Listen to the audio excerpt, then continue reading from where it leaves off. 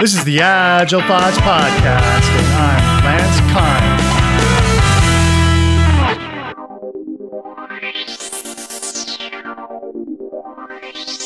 Kine. I'm Will Iverson. I'm the founder of Double Robot, an independent video game studio. My background is in software development. I've been writing code since I was a kid. I spent many years doing software development consulting, and then a few years ago I had the opportunity to be able to pivot and switch to making games. The name of my game is Blaze Sky. It's a space opera action role-playing game. So the one-liner is Asteroids, the role-playing game. It's got really good 3D graphics, 4K, looks beautiful, runs really well on even pretty moderately powered machines. Gameplay is super easy. It's pick up and play. So even though it looks like a 3D game, screenshots that you could use as desktop patterns, really pretty.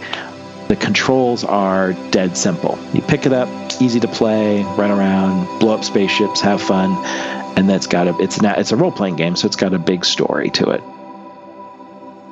The series started in episode 105. Go to the show archive to catch up. And I have some bonus content that I can point you at about a series of interviews about Blaze Sky that focuses on the science fiction story. I'll bring up a reference to that at the end of the show.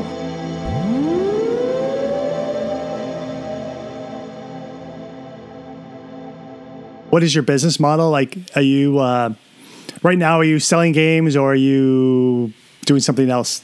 Ooh, good question. The business model is extremely simple at this point in the sense that it's a game. You buy the game, you're done.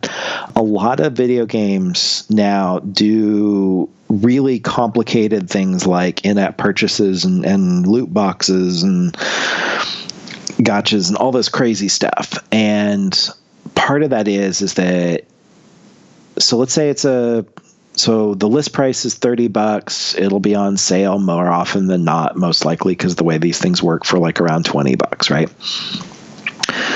If I sell, 10,000 copies, that's pretty good. I'll be happy with that. And I don't have to worry about running servers. I don't have to maintain anything. I just post the files up to Steam, and I'm plan to put it on all the consoles, and I hope to also localize it to a bunch of regions. But the idea is that, it's a game. You go up, you buy it, you're done. So all of the story and all of the statistics for items and things like that, those are all actually just done with CSV files. Like just comma separated files, you could edit them in Excel or technically even Notepad if you wanted to, right? Mm-hmm.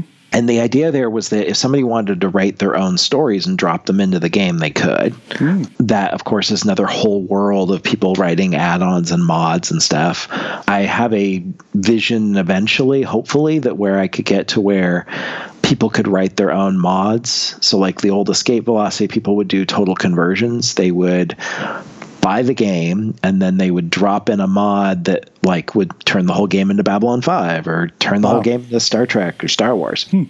There's that, and then there's also another whole world of potentially other IP, right? So hey, I made this thing. I personally think this would be a killer Star Trek or Star Wars platform for a game. So do I call up and talk to one of them and say, hey, I'd like to do this thing, but do it in your world? Yeah. The other one is I've been really interested in a bunch of strategy games.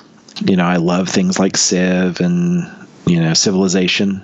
It's a really popular strategy game. Is there space and interest in the market for a space game kind of like this, visually appeal, but instead of you're flying around in a spaceship blowing up asteroids, it's more strategic, high level, like running a space empire kind of stuff. So I don't know. There's just a bunch of different options for where to go from here. And a lot of it, the biggest question I don't have an answer to is just how many copies of something like this does sell, right? If I sell a couple thousand copies, I'll be like, well, that was a really good learning experience, right? It's just like writing a book, If you wrote a science fiction book and you sold 2,000 copies of it, and it took you every night and weekends for a year to write the book, do you do another one? Let me take that one for a moment. For my own studies of science fiction, I would actually change some things I did in the past if I knew what I knew today. And it's this: invest in your same readers over and over again, and your market will grow, rather than write a one-off science fiction set in this world and a one-off science fiction set in that world. It's very hard to get, unless they're very interested in everything you write, which is hard because you're a new author, whether you're writing games or a book. You would like to bring, if you can grow your momentum, you would like to grow your momentum rather than restart.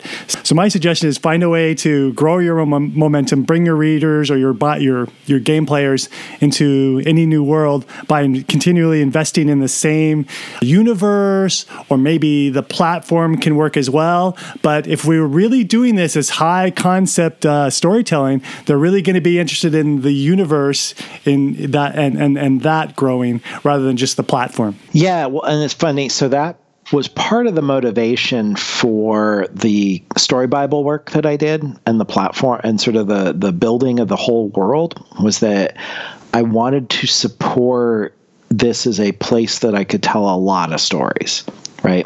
Like, one of the funny things is from what I can tell, I think this game's probably a 10 to 30 hour gameplay experience, right?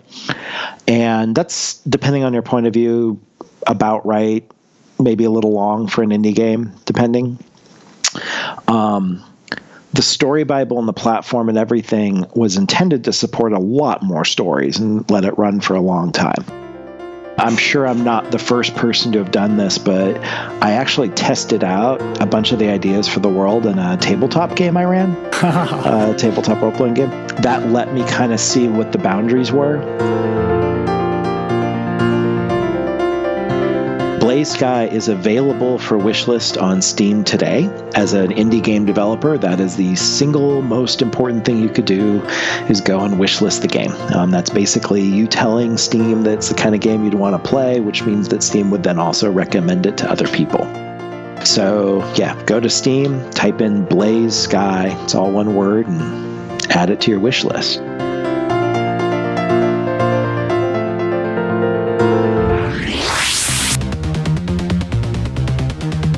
Ace is an agile consultant who shares space with a coffee shop in order to save on the rent. Meet this hard-boiled agile consultant and follow his adventures on helping his clients become agile no matter the circumstance. Scrum Noir, the project management comic book that teaches you agile, is available on Amazon. Just search for Scrum Noir. Noir.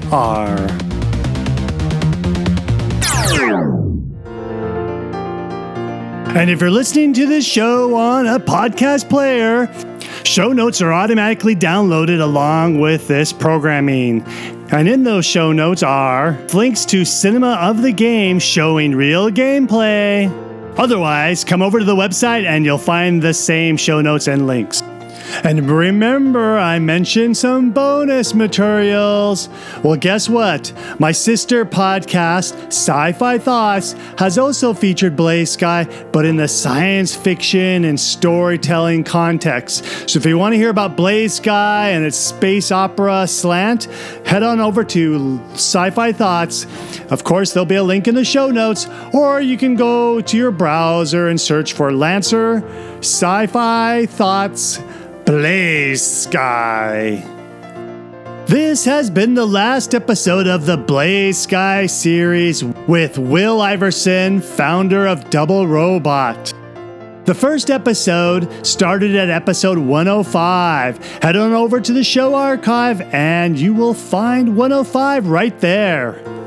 Or search for Lancer, Agile Thoughts, Blaze Sky.